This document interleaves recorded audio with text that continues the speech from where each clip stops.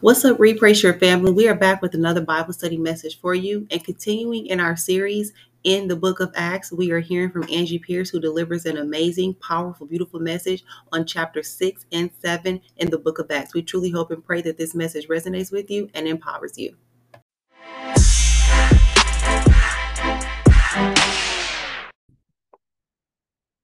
Like Kaya said, we're going to be in Acts chapter 6 and chapter 7. So get your Bibles out. I'm going to share my screen again.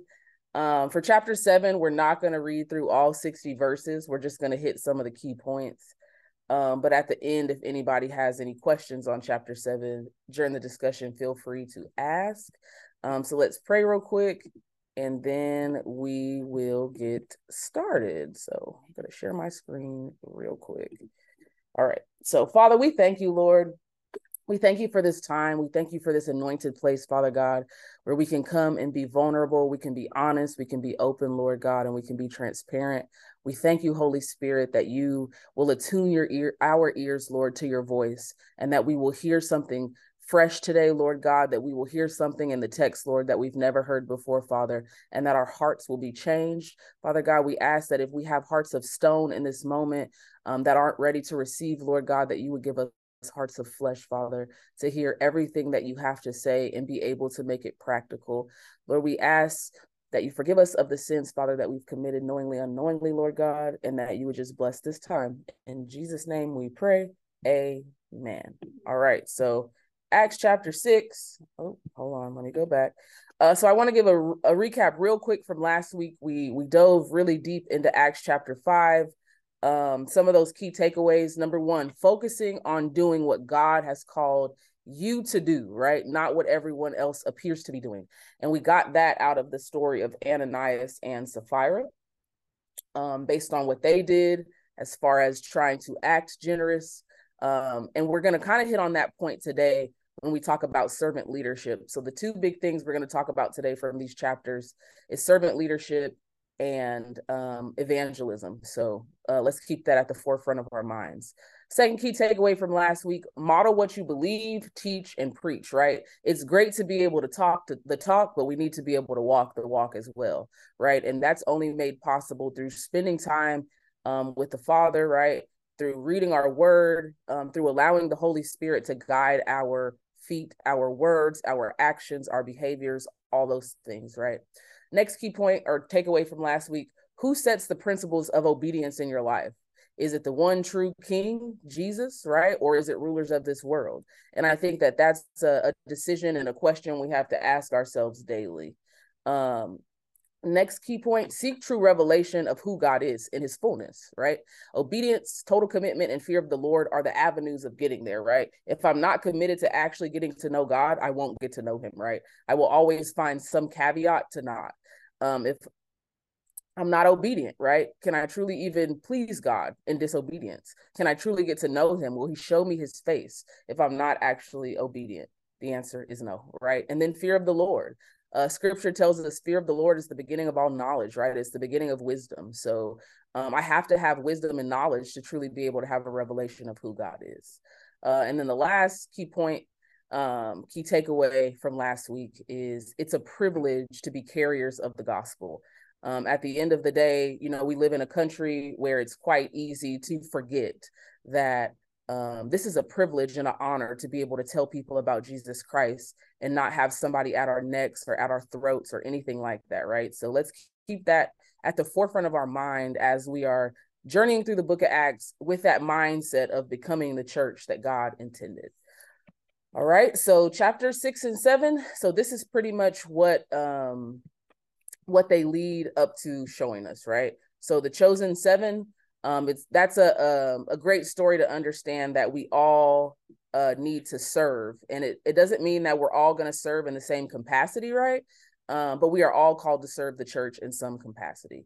And then I also want to take a quick look at, you know, church leadership and how people are actually selected to serve in those leadership positions. The next thing, devotion to the call. What does it mean to be devoted to the call on my life? And I think that that really hits on the point of focusing on what God has called me to do and not focusing on Jorian's calling or Sean's calling or Ron's calling or Ray's calling, right? I'm focusing on the call over my life. I'm devoted to that, which sometimes means that I have to say no, right? I have to say no to the things that people want me to do that maybe aren't in God's will for me to do. Maybe that's not what the Lord is calling me to do right now. So that's what I want us to keep in mind. And then the last thing we're going to look at is the life of Stephen. And I love his story overall. He's the first Christian martyr, which basically means he was the first person to be killed for Christianity, for preaching and teaching the gospel. So we'll dive into that some, and we'll take some key points away from that as well. All right, so let's start. Acts chapter 6, let's start at verse 1. It says, in those days, as the disciples were increasing in number, there arose a complaint by the Hellenistic Jews, that just means Greek-speaking Jews, against the Hebraic Jews, which are basically Aramaic-speaking Jews, right? That their widows were being overlooked in the daily distribution. The 12 apostles summoned the whole company of the disciples and said, it would not be right for us to give up preaching the word of God to wait on tables. Brothers and sisters, select from among you 7 men of good reputation, full of the spirit and wisdom, who we can appoint to this duty, right? So I love verse 2, which basically we're going to hit on that in a second. But notice how the apostles gave the disciples a task, and this is the whole company of disciples, right? Gave them a task of looking for looking for people with good reputation. Why does good reputation matter in church leadership? Is it a matter of respect? Is it a matter of people actually being able to honor them? We got to think in that, right? Full of the Spirit. Do I want a leader in the church that does not yield to the Holy Spirit, that does not look to the direction of the Holy Spirit, right? That is not actually the last thing, as it says, full of wisdom. Do I want someone who can't make decisions, that's indecisive, right? And most of the time, no. It's hard to honor and respect people that we don't think have a good reputation, that aren't full of wisdom and the Spirit. So we have to keep that in mind, right? But I also want to hit on one thing, right? So we now, throughout the book of Acts, we see that the 12 disciples, right? The book of Acts went into 11 and then they added one, right? But they have moved from disciples to apostles. And I think that we need to understand the difference in disciples and apostles, right? So disciples are those under someone's leadership actually being discipled, right? They're being sent out on tasks. They have an overseer, whereas the apostles are those overseers now, right? They spent 3.5 years under Jesus, right? They spent time being discipled, and now they are giving that same knowledge. They're giving that same wisdom. They're teaching them what it means to follow Christ, right? So we want to make sure we understand the difference in this scripture about the apostles versus the disciples. The disciples are those that are being taught in this time, right? And the apostles are actually those teachers. So let's look at the 7, right? So these are the 7. But I want to make note of Stephen and Nicholas, right? So Stephen is described in the scripture as a man full of faith and the Holy Spirit. And that's key to understanding his story that begins around verse 8 in chapter 6, right? And all of chapter 7 is about basically his sermon, his death, and his faith and his boldness. So we want to make sure that we make note of Stephen being called a man full of faith and the Holy Spirit. And then Nicholas, it says that he is a convert to Judaism from Antioch. Why does that matter? So at this time, we can assume that prior to his conversion, that he is a Gentile, right? So imagine the diversity in the church at this point. You have all of these people that are likely Hellenistic Jews. And then you have Nicholas. So Hellenistic Jews by race are actually Jews. They are from that bloodline of Jews, but they are Greek speaking. Nicholas, on the other side, yes, he speaks Greek, but he is a Gentile. So this is what diversity in the church should look like in our leadership, right? Everyone doesn't look the same. Everyone doesn't come from the same background, all of that, right? So we want to make sure that we key in on that. In this 7 that was chosen, it was not only Jews. And that's important because in verse 1, it literally says, in those days, as the disciples were increasing, there arose a complaint by the Hellenistic Jews, right? So the against the Hebraic Jews. So we want to keep that in mind. We know that all of the disciples were Jews. We know that. And they are allowing a Jewish convert to be a part of this leadership team, if you will, to serve other people. So let's keep that in mind. So what can we take from the choosing of the seven, right? Church leaders cannot do everything. And I think that the apostles make that very clear in verse 2, where it says, it would not be right for us to give up preaching the word of God to wait on tables. Now, it's not to say that serving the lay people of the church is waiting tables, right? That's just an expression or a metaphor. But it's important to know that as church leaders, we cannot attempt to do everything because we haven't been called and anointed to do every single thing, right? So that's point number one. Point number two, church leaders should be intentional in building up servants in the church. And this is when we talk about servant leadership, right? So as leaders in the church, and it doesn't matter if you're a pastor, it doesn't matter if you're just a lead over an area in the church, who you choose to build up in those positions, it matters and it's required for a healthy and growing church, right? So empowerment of people and discipleship of people are important for all church leaders, whether you're a pastor, an evangelist, a worship leader, whatever it may be. We have to think in terms of empowering people to spread the gospel, empowering people to serve, and those people need to be discipled, right? So let's look at servant leadership real quick. What does servant leadership afford our churches? It affords us the ability to identify blind spots of our church leaders. And I underlined and bolded with grace, because I think a lot of times people don't understand how hard it is to truly be a leader in the church. And I think we have to take that into consideration. It's hard that you have, I don't want to call it this weight on your shoulders, but that's truly what it is, right? Every decision you make can affect the body of Christ at the end of the day, your local body, right? So as servant leaders, we are able to say, hey, have you considered this? Hey, what about this? Hey, this group of people, as the Hellenistic Jews did, aren't being served. They're not being included, right? And we should help our church leaders identify those things, right? So the same goes for Read, Pray, Share. I would hope if someone identified a gap, or if someone said, hey, have you considered this, that they would have enough confidence to come and tell Sean, Jorian, me, Kaya, Elaine, Gio, Folu, right? Everybody, Destiny. And Destiny gonna keep us right. I'm gonna tell you that. If you tell Destiny, she gonna get us right. So we want to be able to help identify those blind spots with grace, right? Number two, speak up for those who need a voice. And I think that is exactly what the Hellenistic Jews were doing here, right? They identified a blind spot.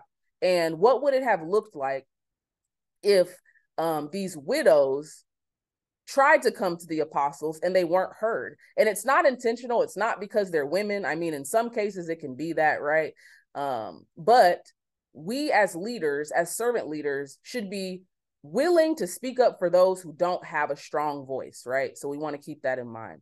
And the last thing I have, serve in the capacity God has called us to for the building and protection of all who make up the church, right? So as servant leaders, we are servants of the Lord, right? 100%. And we should be willing, number one, to build up the church. And I hit on this last week that as people in the church in general, it is our job, not just the pastor's job, not just the elders' job, not just the deacon's job, not just the worship leader's job. It is all of our jobs to build up and protect the church, right? To build up the people who make up the church, right? If we don't protect us, why do we expect anyone outside of the church to respect us, to follow us, to believe in our King, right? Jesus Christ. Why would any of that happen if we're not willing to protect what we call our home, right? The church, the body of Christ. So all that to say, servant leadership is vital to the growth and the health of the church, its members, and its leaders, right? So when we have a construct of people and accountability, I believe that induces growth and health in the church, right? If leaders aren't able to be held accountable, we need to have a different conversation. If I'm not confident in going to tell a leader, hey, maybe this wasn't right. Maybe you didn't consider this group of people. Maybe if you shifted your perspective and put yourself in the shoes of one of the lay people, you could see it from a different perspective, right? And we have to be willing to have those tough conversations, right? So servant leadership is vital to the church on all levels, okay? All right, so let's take a look at what it means to be devoted to the call. And I really enjoyed this part of the text because I think that, one, it hits on what we talked about last week. But two, it gives us the perspective that we are all called to serve somewhere. And if we could all be devoted to that one place, where would the church go? And all I see is it astronomically increasing, right? So, and the scriptures even tell us that, and we'll look at that as well. So devoted to the call. Let's look at verse 2. It says, it would not be right for us to give up preaching the word of God to wait on tables. We already hit on this, but I want to say through this verse, we can see that the apostles knew what they were called to do. And I think that is why it is so vital for us to be seeking the Lord, seeking his face and asking, Lord, in this season, maybe it might not even be for your entire life, but in this season, what are you calling me to? What aren't you calling me to? And we're going to talk about that in a second. Verse 4, they go on to say, but we will devote ourselves to prayer and to the ministry of the word, right? And I think that sometimes as servant leaders, as church leaders, as pastors, as worship leaders, all the things, right? That we want to help people so badly, which is beautiful. We have hearts for people, right? But we want to be a part of every single thing that we're good at all things, but expert at no thing, right?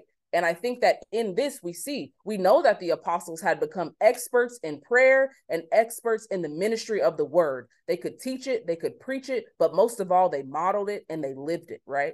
So if I could be devoted to what God has called me to do, then I become an expert in something, right? The Lord knows I can choose you to do this thing, and I know that you will do it greatly.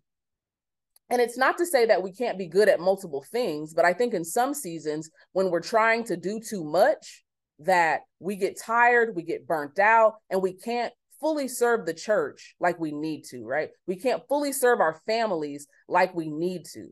And we got to keep that in mind, right? So I love that the apostles say, but we will devote ourselves to prayer and to the ministry of the word. And they followed up with that by appointing 7 that could do something that they were anointed to do, right? So in verse 6, they actually go on to commission the 7. And it says that they had them stand before the apostles who prayed and laid hands on them, right? So they were commissioned to serve. They were commissioned to go out and spread the gospel. And some of those areas and those blind spots that were identified, obviously in this case, it was the widows being passed up in the daily distribution. They were serving in that capacity. And in the scriptures, it literally says that the people agreed with this, right? They agreed with the choosing of the 7. They came to a conclusion where everyone was good, everyone was being served, and there was no issues, quote unquote, at this point, right? Because the apostles made a judgment call and it was the right call. So what are some of the points we should consider from this? Do what God is calling you to do. And I'm going to keep saying that throughout chapter 6. Recognize what is outside of your calling, right? Stay in your lane. And I think that sometimes it's so easy when we're trying to figure out our purpose, our calling, what the Lord is asking us to do in a season, that we're just like, okay, I'm going to try this. I'm going to try this. I'm going to try this. And sometimes we don't intentionally seek his face, seek his heart on what we should be doing. So we have to learn to recognize what is outside of our calling, right? And we have to stay in our lane. The last thing, commission others in their calling. So as church leaders, that is so vital, right? That we send people out well. And I think that a lot of times in our churches now, unfortunately, that we have church leadership that wants to do everything, that wants to control everything, will I say. And that can be very dangerous, right? Because if we're saying that we're promoting discipleship, we're promoting growth of the church, yet we don't allow our people to do anything, we don't allow them the opportunity to be empowered, the opportunity to be discipled, the opportunity to be released to go do things, then we're not truly saying we want our churches to grow and be healthy, right? So as leaders especially, this is a bullet for people that are leaders in any capacity. Commission others in their calling, right? All right. So what was the outcome? So I wanted to look at this verse in 3 different translations, and I love how each of them are written out there. They all were worded beautifully, but I want to look at these 3, right? So this is Acts chapter 6, verse 7, and it says, "So the word of God spread. The disciples in Jerusalem increased greatly in number, and a large group of priests became obedient to the faith." That's the Christian Standard Bible translation. The Message version says this: "The word of God prospered. The number of disciples in Jerusalem increased dramatically. Not least, a great many priests submitted themselves to the faith." And now we're going to look at the Passion Translation, and it says, "God's word reigned supreme." I love that. "And kept spreading. The number of Jesus's followers in Jerusalem grew quickly and increased by the day. Even a great number of Jewish priests became believers and were obedient to the faith." So what happens when we all play our role, when we all stay on our lane, when we are all devoted to the calling, right? We see here people in the church, not people, the church increases greatly in number. And it says the disciples, and I love that. So that means those are people that are submitted to the teaching of the word, that are submitted to doing life together, right? That are submitted to the calling of God. That number is increasing. So what would the church look like today if we were all devoted to our calling, right? If we were all submitted to our church leadership, whether that be apostles, whether that be the small group leader, whatever it may be, whatever capacity, right? The head of greeting at the church, what would it look like if we were submitted to that? And the scripture tells us God's word reigns supreme, and it continues to spread. And ultimately, if we don't do anything else, right, we are called to love God, we are called to love people, and we are commissioned in Matthew 28 to spread the gospel, right? And to teach everyone all the things that Jesus has commanded and to baptize them, right? So that's the outcome. We got to keep that in mind. All right. So what's the key takeaway? And I said this earlier, but I'm going to reiterate it, right? Servant leadership is vital to the growth and health of the church, its members, and leaders. Leadership does not require an official title. And I believe that at times, because we don't have that title as pastor, that title as evangelist, that title as elder, as deacon, as minister, whatever it may be, it might stop us from saying, I can actually lead in the church. But that is not true, right? And we learn that in the first 7 verses of Acts chapter 7. And we want to make sure that we highlight that in Acts chapter 6, verses 1 through 7, that never in that portion does the scripture give those 7 a title. It just calls them the 7, right? So let's keep that in mind as we are becoming servant leaders in our church. All right. So now the next portion of the scripture, Acts chapter 6, starting at verse 8 through the end of verse 6, and then 7, the entire chapter. We learned about Stephen, the first Christian martyr, right? So Acts chapter 6, verses 8 through 15, we learn of Stephen's bold faith and his persecution. What gets Stephen even into preaching to the Sanhedrin, right? Acts chapter 7, verses 1 through 50, and we're not going to read every single verse, like I said. But that is Stephen's sermon to the Sanhedrin. We know that the Sanhedrin is Jewish leaders. There's a high priest, and then you have the Pharisees, and then you have the Sadducees, right? Acts chapter 7, verses 51 through 53, Stephen's criticism of the Sanhedrin. And this is really what gets their blood boiling, right? And then we have Acts chapter 7, verses 54 through 60, Stephen's final words, his death, and then we are introduced to our favorite person, aside from Jesus. We're introduced to Paul, right? Or Saul at the time before his name is changed. So let's go through it real quickly. So we're going to look at verses 8 through 15, and this is still in chapter 6. Now, Stephen, full of grace and power, was performing great wonders, signs among the people.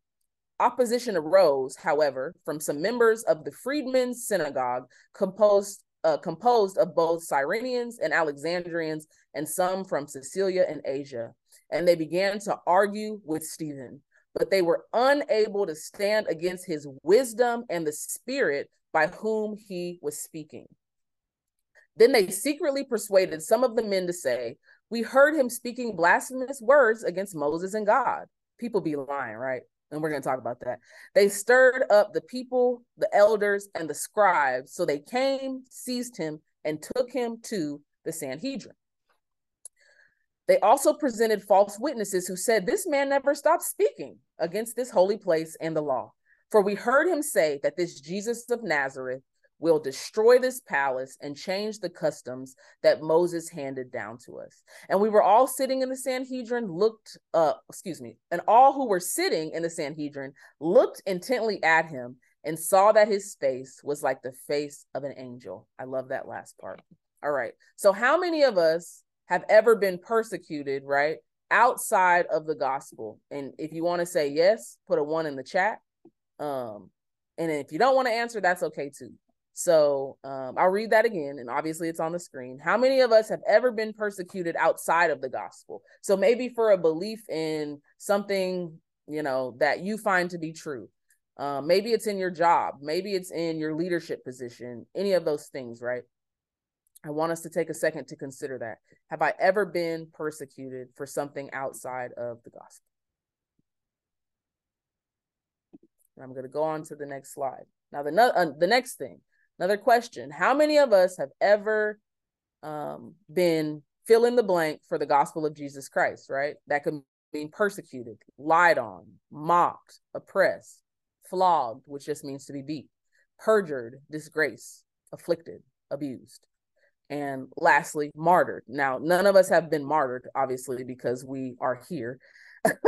And martyred simply means to be killed for the gospel of Jesus Christ, right? But let's consider that. So what is the cost of evangelism in a spirit-filled life? Number 1, opposition. Our obedience to the Lord's instruction, as we talked about last week, will always confuse those outside of his will. Our obedience will be met with opposition. So anyone that is against the word of God, and a lot of times it's someone that's against truth. Maybe they're not specifically just against Jesus as Lord, but maybe they're against, well, it's not that serious, right? Maybe the words that Jesus has spoken to us, the commands that we've been giving to love the Lord our God, right? And to love our neighbor, it's not that serious. You made me mad. You pissed me off. So now I'm opposing you, right? I don't fully comprehend or interpret the scriptures like you do. Maybe I'm meeting opposition there, right? Obedience will be met with opposition. And I think that though that's a hard pill to swallow, we have to keep that in mind, right? Persecution. Persecution is simply hostility and ill treatment as a result of, something that we're doing. And I believe that evangelism, persecution isn't always being hit. It's not always being whipped. It's not always being beat, right? But if you're met with hostility, maybe you're called to be a street disciple, right? To minister the word in that capacity, you'll be persecuted, right? Maybe it's in a group that you're with, right? Maybe it's your friend group where, don't come here with all that Jesus stuff. We're here to have a good time, right? That can be a form of persecution when you're trying to spread the gospel, right? But scripture tells us to fear not, for God is with us. And we need to keep that in mind. And I think that as we are praying for boldness and courageousness in spreading the gospel and sharing our faith, that we have to know that there's a possibility of persecution, right? And destruction by deception. And I love, this is, Tony Evans really put this into perspective for me. And he says something along the lines of what I have written here. Unbelievers who are against the church will do anything to hinder the spreading of the gospel. They will oppose, they will persecute, they will lie, and they will deceive others to silence the gospel message, right? So in our prayers, we have to be asking God, make me bold, please make me courageous, and most of all, Holy Spirit, lead me into what you're calling me to do. Because a spirit-filled life and a life where we are all commissioned to evangelize, right? If all of us aren't called to do something, we are all called to share the gospel, right? And that is the foundation of evangelism, a willingness to share the gospel, a willingness to be bold and to be courageous in telling people about Jesus, right? And that's hard in the world that we live in. I understand that.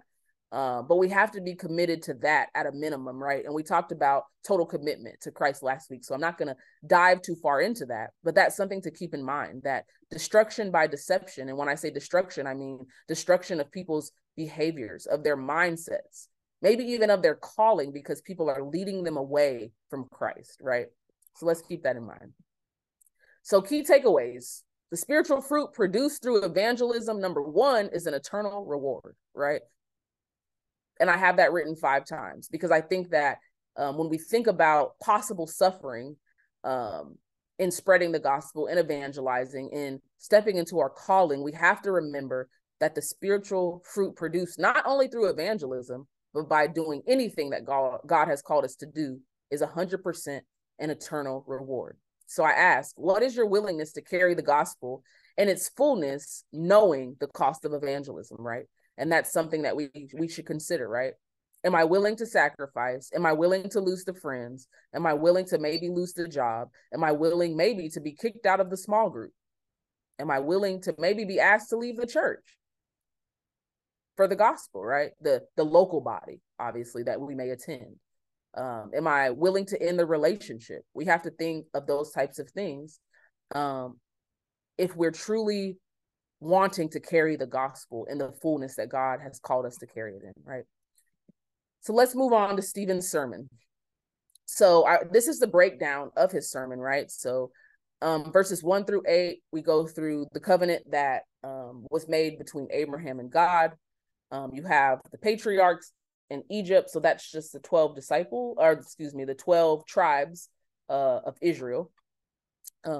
Moses as a rejected servant, verses 17 through 39.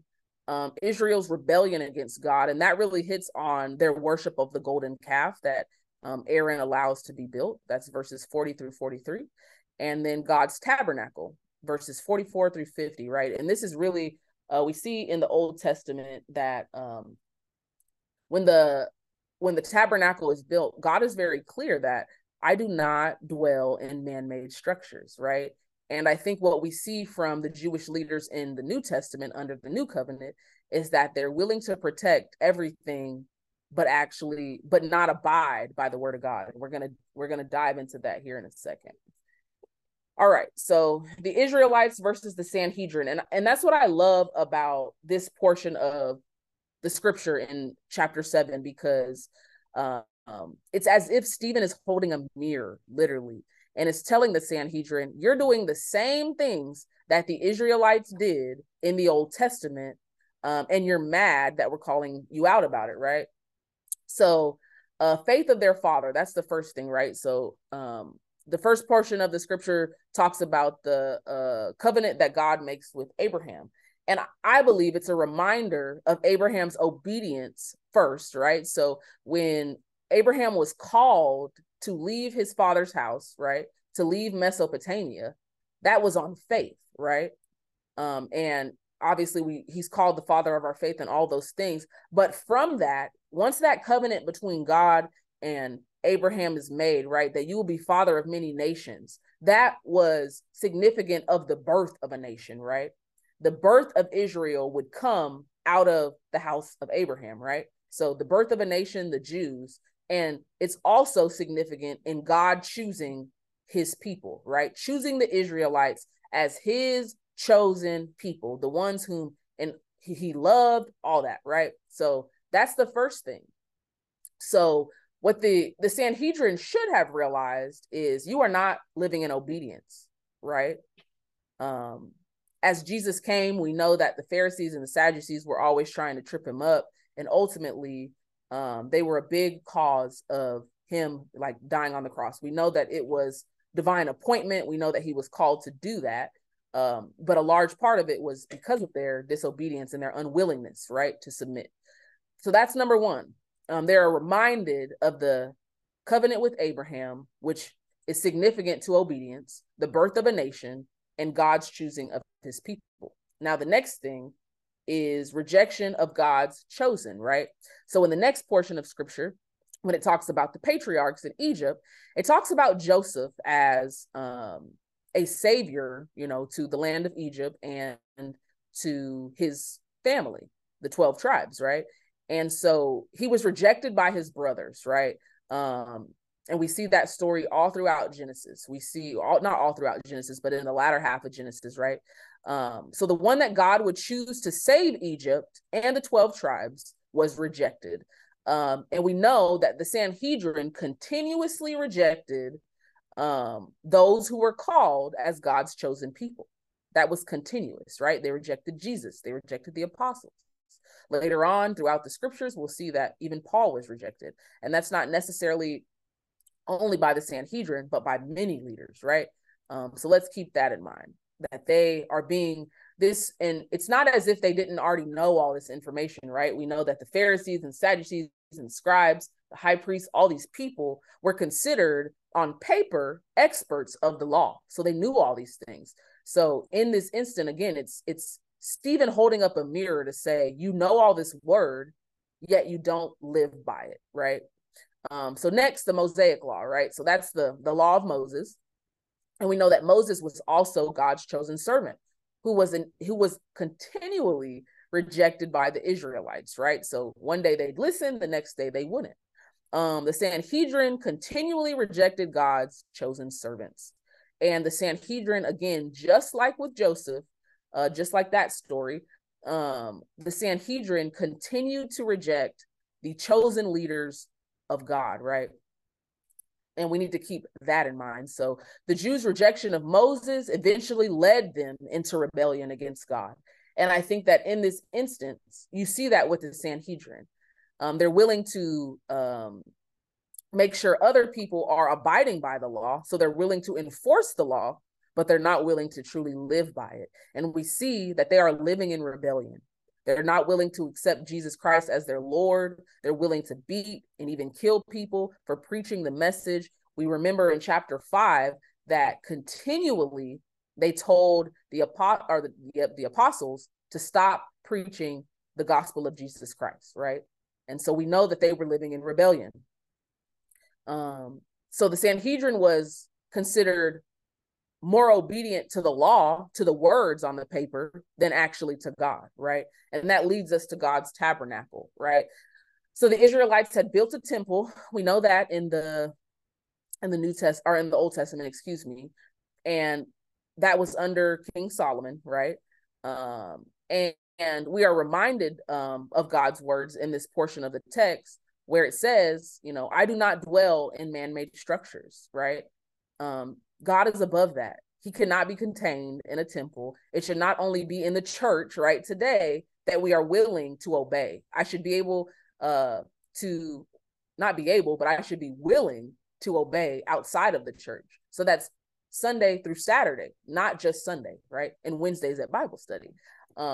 We should be willing and ready to obey at any time. So we need to keep that in mind. And the Sanhedrin believed that they did that, right? So the Sanhedrin was more concerned with protection of the temple than with abiding by God's word and protecting his people. And I think that sometimes church leaders unfortunately fall into that. They're willing to save face for the church, and it's really not even for the church, it's for themselves.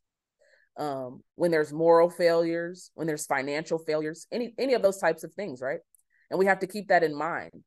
At the end of the day, I should be protecting the people of God. God can protect himself, right?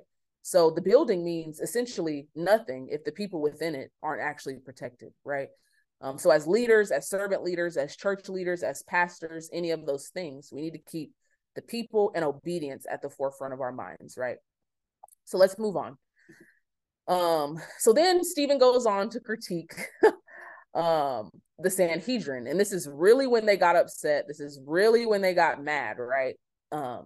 And so these are the four things that Jesus goes on to, or not Jesus, excuse me, that Stephen goes on to tell the Sanhedrin. He first says, uncircumcised hearts and ears. So what does that mean, right? The Sanhedrin was not truly in covenant with God. Let's make that clear. And so we know that circumcision in the Old Testament was an outer display of the covenant that God's people was making with him, right? So let's keep that in mind. They did not allow the law and prophecy, obviously prophecy fulfilled through Jesus, to truly change their hearts.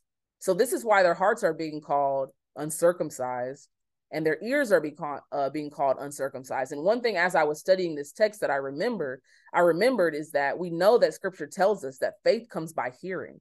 And because they didn't have circumcised ears and hearts, they couldn't even receive the faith that Jesus was offering, right? The faith that salvation is offering. And we got to keep that in mind. Number 2, resistance to the Holy Spirit. At any point in your life, if you are resisting the Holy Spirit, and many of us, as we are growing in Christ, are having an ear that is attuned to hearing him.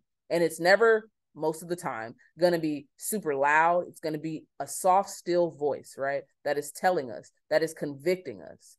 And in the moments where we become complacent to the voice of the Holy Spirit, and we allow our flesh to flesh, right? We allow our flesh to lead us into disobedience. We allow our flesh to lead us into evil, whatever it may be, right? Even partial disobedience, that's still disobedience, right? So when we resist the Holy Spirit, we are unwilling to respond to the voice of God at the end of the day, right? And that is a very dangerous and scary place to be, not only as church leaders, but even as lay people in the church, right? That's a very scary place to be, to say, I actually don't want to hear that right now. I'm actually not going to obey that right now, right? Very dangerous place to be. So let's keep that in mind. Persecution of the prophets. So I love that this, again, is Stephen holding up the mirror. The same way that the prophets of old were persecuted, right? They were persecuted by kings. They were persecuted by people, all those things. The Sanhedrin literally mirrors and models that same behavior. And we know that prophets are chosen people, right? Everybody can't just say I'm a prophet. And that's just the bottom line, right? And so the mere fact that they say, I live by the law, I abide by the law, but I'm not willing to take heed to the word of God's spokesman, and I will persecute them, I will kill them, I will beat them, I will abuse them, I will dishonor them. It's as if they're doing it to the Lord, right? So for us, and I think that, we hit on this last week, that we live in a society right now where anytime we disagree with someone, especially in the church, they are a false prophet, they are a false teacher, all these things, right? And hopefully, and I'm trying to say this in the most graceful way, God forbid I call someone a false prophet, and as the scriptures alluded to last week, I am going against God, right? And that's a very scary place to be in. And we have to be intentional about seeking the Lord, about testing the Spirit by the Spirit, to know first if someone is sent by God, because there are indicators, right? Scripture tells us to look at their fruit, but a lot of times, many people are willing to just say, I don't agree with that, you're a false prophet. And that is even a form of persecution, and a lot of us don't even realize that, right? So I won't beat that dead horse, but we need to keep that in mind. And the last thing, disobedience to the law. And I'm pretty sure that this is what set them off. This is what made, the water boil over the top of the pot. Because as we talked about, the Sanhedrin, those that made up the Sanhedrin were considered experts in the law. So you're telling me that I'm an expert in the law, but I'm being disobedient to the law, right? And they thought that they could do no wrong, even though that their hearts were not pure, their hearts weren't truly for God, right? They wanted to, have the appearance that I follow God, I trust God, I obey God, but their hearts were far from it, right? So we got to keep that in mind. So I ask everyone to do a heart check. If my life was assessed, would I be guilty of any of the above, right? Has my heart become so hardened, right? Do I have an uncircumcised heart that I can't even receive faith by hearing now, right? Am I resistant to the Holy Spirit? That's a question we have to ask ourselves. And that's a tough one, because a lot of times we believe I'm doing what God called me to do, but you're being ugly and rude to someone, right? You're not being kind. You're not being gentle. You're not having self-control, right? Have I become resistant to the Holy Spirit? Have I persecuted anyone? right? And a lot of times, and I'm not going to beat that dead horse, but social media has become a place of persecution of the church by the church. And I'm just going to leave that at that, right? And disobedience to the law. And I understand we are under the new covenant. So I asked you to assess, have I been disobedient to the commands of Jesus, to the commands through the apostles, right? In the New Testament, right? In the greatest of the two, have I loved the Lord my God with all my heart, mind, strength, and soul? And have I loved my neighbor, right? Most things will hinge off of those two great commands. How we should be assessing many of the things that we've been commanded is by those two great commands, right? So let's move forward. We're almost done. So I want to read verses 54 through 60 real quick. And I'm going to read it actually. I don't have it on the screen, but if you have your Bible, go ahead and turn with me to verse 54, right? And it says, when they heard these things, they were enraged and gnashed their teeth at him. Stephen, full of the Holy Spirit, gazed into heaven. He saw the glory of God and Jesus standing at the right hand of God. He said, look, I see the heavens opened and the Son of Man standing at the right hand of God. They yelled at the top of their voices, covered their ears, and together rushed against him. They dragged him out of the city and began to stone him. And the witnesses laid their garments at the feet of a young man named Saul. Verse 59 says, while they were stoning Stephen, he called out, Lord Jesus, receive my spirit. He knelt down and cried out with a loud voice, Lord, do not hold this sin against them. And after saying this, he died. Some versions say he fell asleep, right? But this is the life of Stephen, right? This is the life of one who was called to be a servant leader, but one who was also called to evangelize. And I think that through his story, very brief story in the scripture, we see the true, like the most extreme cost of evangelism. And this isn't to say be afraid to evangelize at all, right? Because again, it is our greatest privilege and opportunity to be able to carry the gospel of Jesus Christ. But I want to look at some similarities in Jesus's final words, right? And Stephen's final words, right? So he says, Lord, receive my spirit. And we know that Jesus said something very similar. And he literally says, Lord Jesus, forgive them. And Jesus goes on to say, for they know not what they do. And some versions of this portion of text say that same thing. And one thing that I really loved, that I thought about, that I marinated on as I was preparing for today was, how will Jesus receive me at the end of my life? And that's a hard question to ask ourselves, you know? And it's not that we are able to measure the things that we've done, to measure this, that, and the third, but how am I preparing to be received at the end of my life, right? And I think that that's what's so beautiful. And one of the things that I love that Tony Evans hits on in his study Bible is for verse 56, it says that Stephen says, look, I see the heavens open and the Son of Man standing at the right hand of God. And it was as if, I love how Tony Evans puts it, it's as if Jesus was giving Stephen a standing ovation for his willingness to die for the gospel, right? And this isn't to say go looking for trouble to die for the gospel, right? This isn't to say that in our lifetime we will be required to die for the gospel physically, but spiritually, emotionally, and even sometimes mentally, we will have to die for the gospel. And I think that especially on the spiritual and emotional piece, that can be the hardest thing, having to let things go, having to let people go, right? That's the hardest thing, having to sacrifice. Having a sacrificial love for the gospel of Jesus Christ is not easy. And I'm not going to sit here and act like it is. And so I love that the scripture alludes to literally Jesus being ready to receive Stephen, right? And we got to consider that. So how will Jesus receive you at the end of your life? And what will you do with that in mind, what will I do with my salvation and calling? At the end of my life, will Jesus be able to actually receive what I've done, right, on this side of eternity?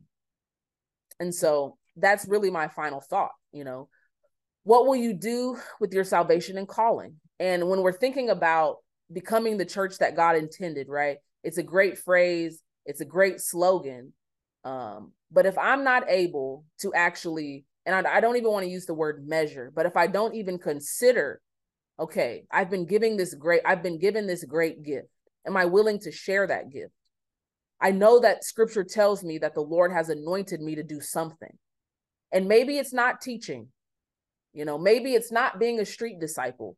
Maybe it's not leading the worship team, but I know that I've been called to spread the gospel of Jesus Christ, right?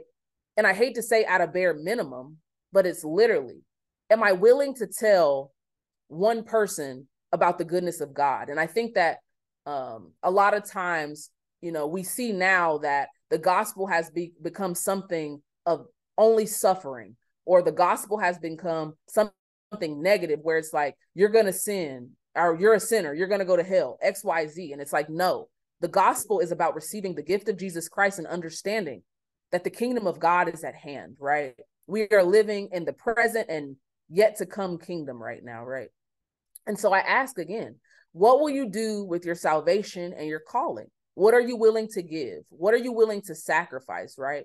And that's something that we have to assess regularly, especially when we talk about, like I said, becoming the church that God intended.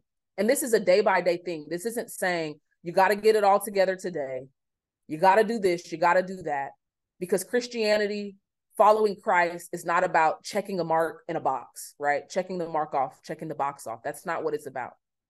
But it's about yielding to the Spirit. It's about following the things that Jesus has told us, right? We know that the word of God is living and breathing.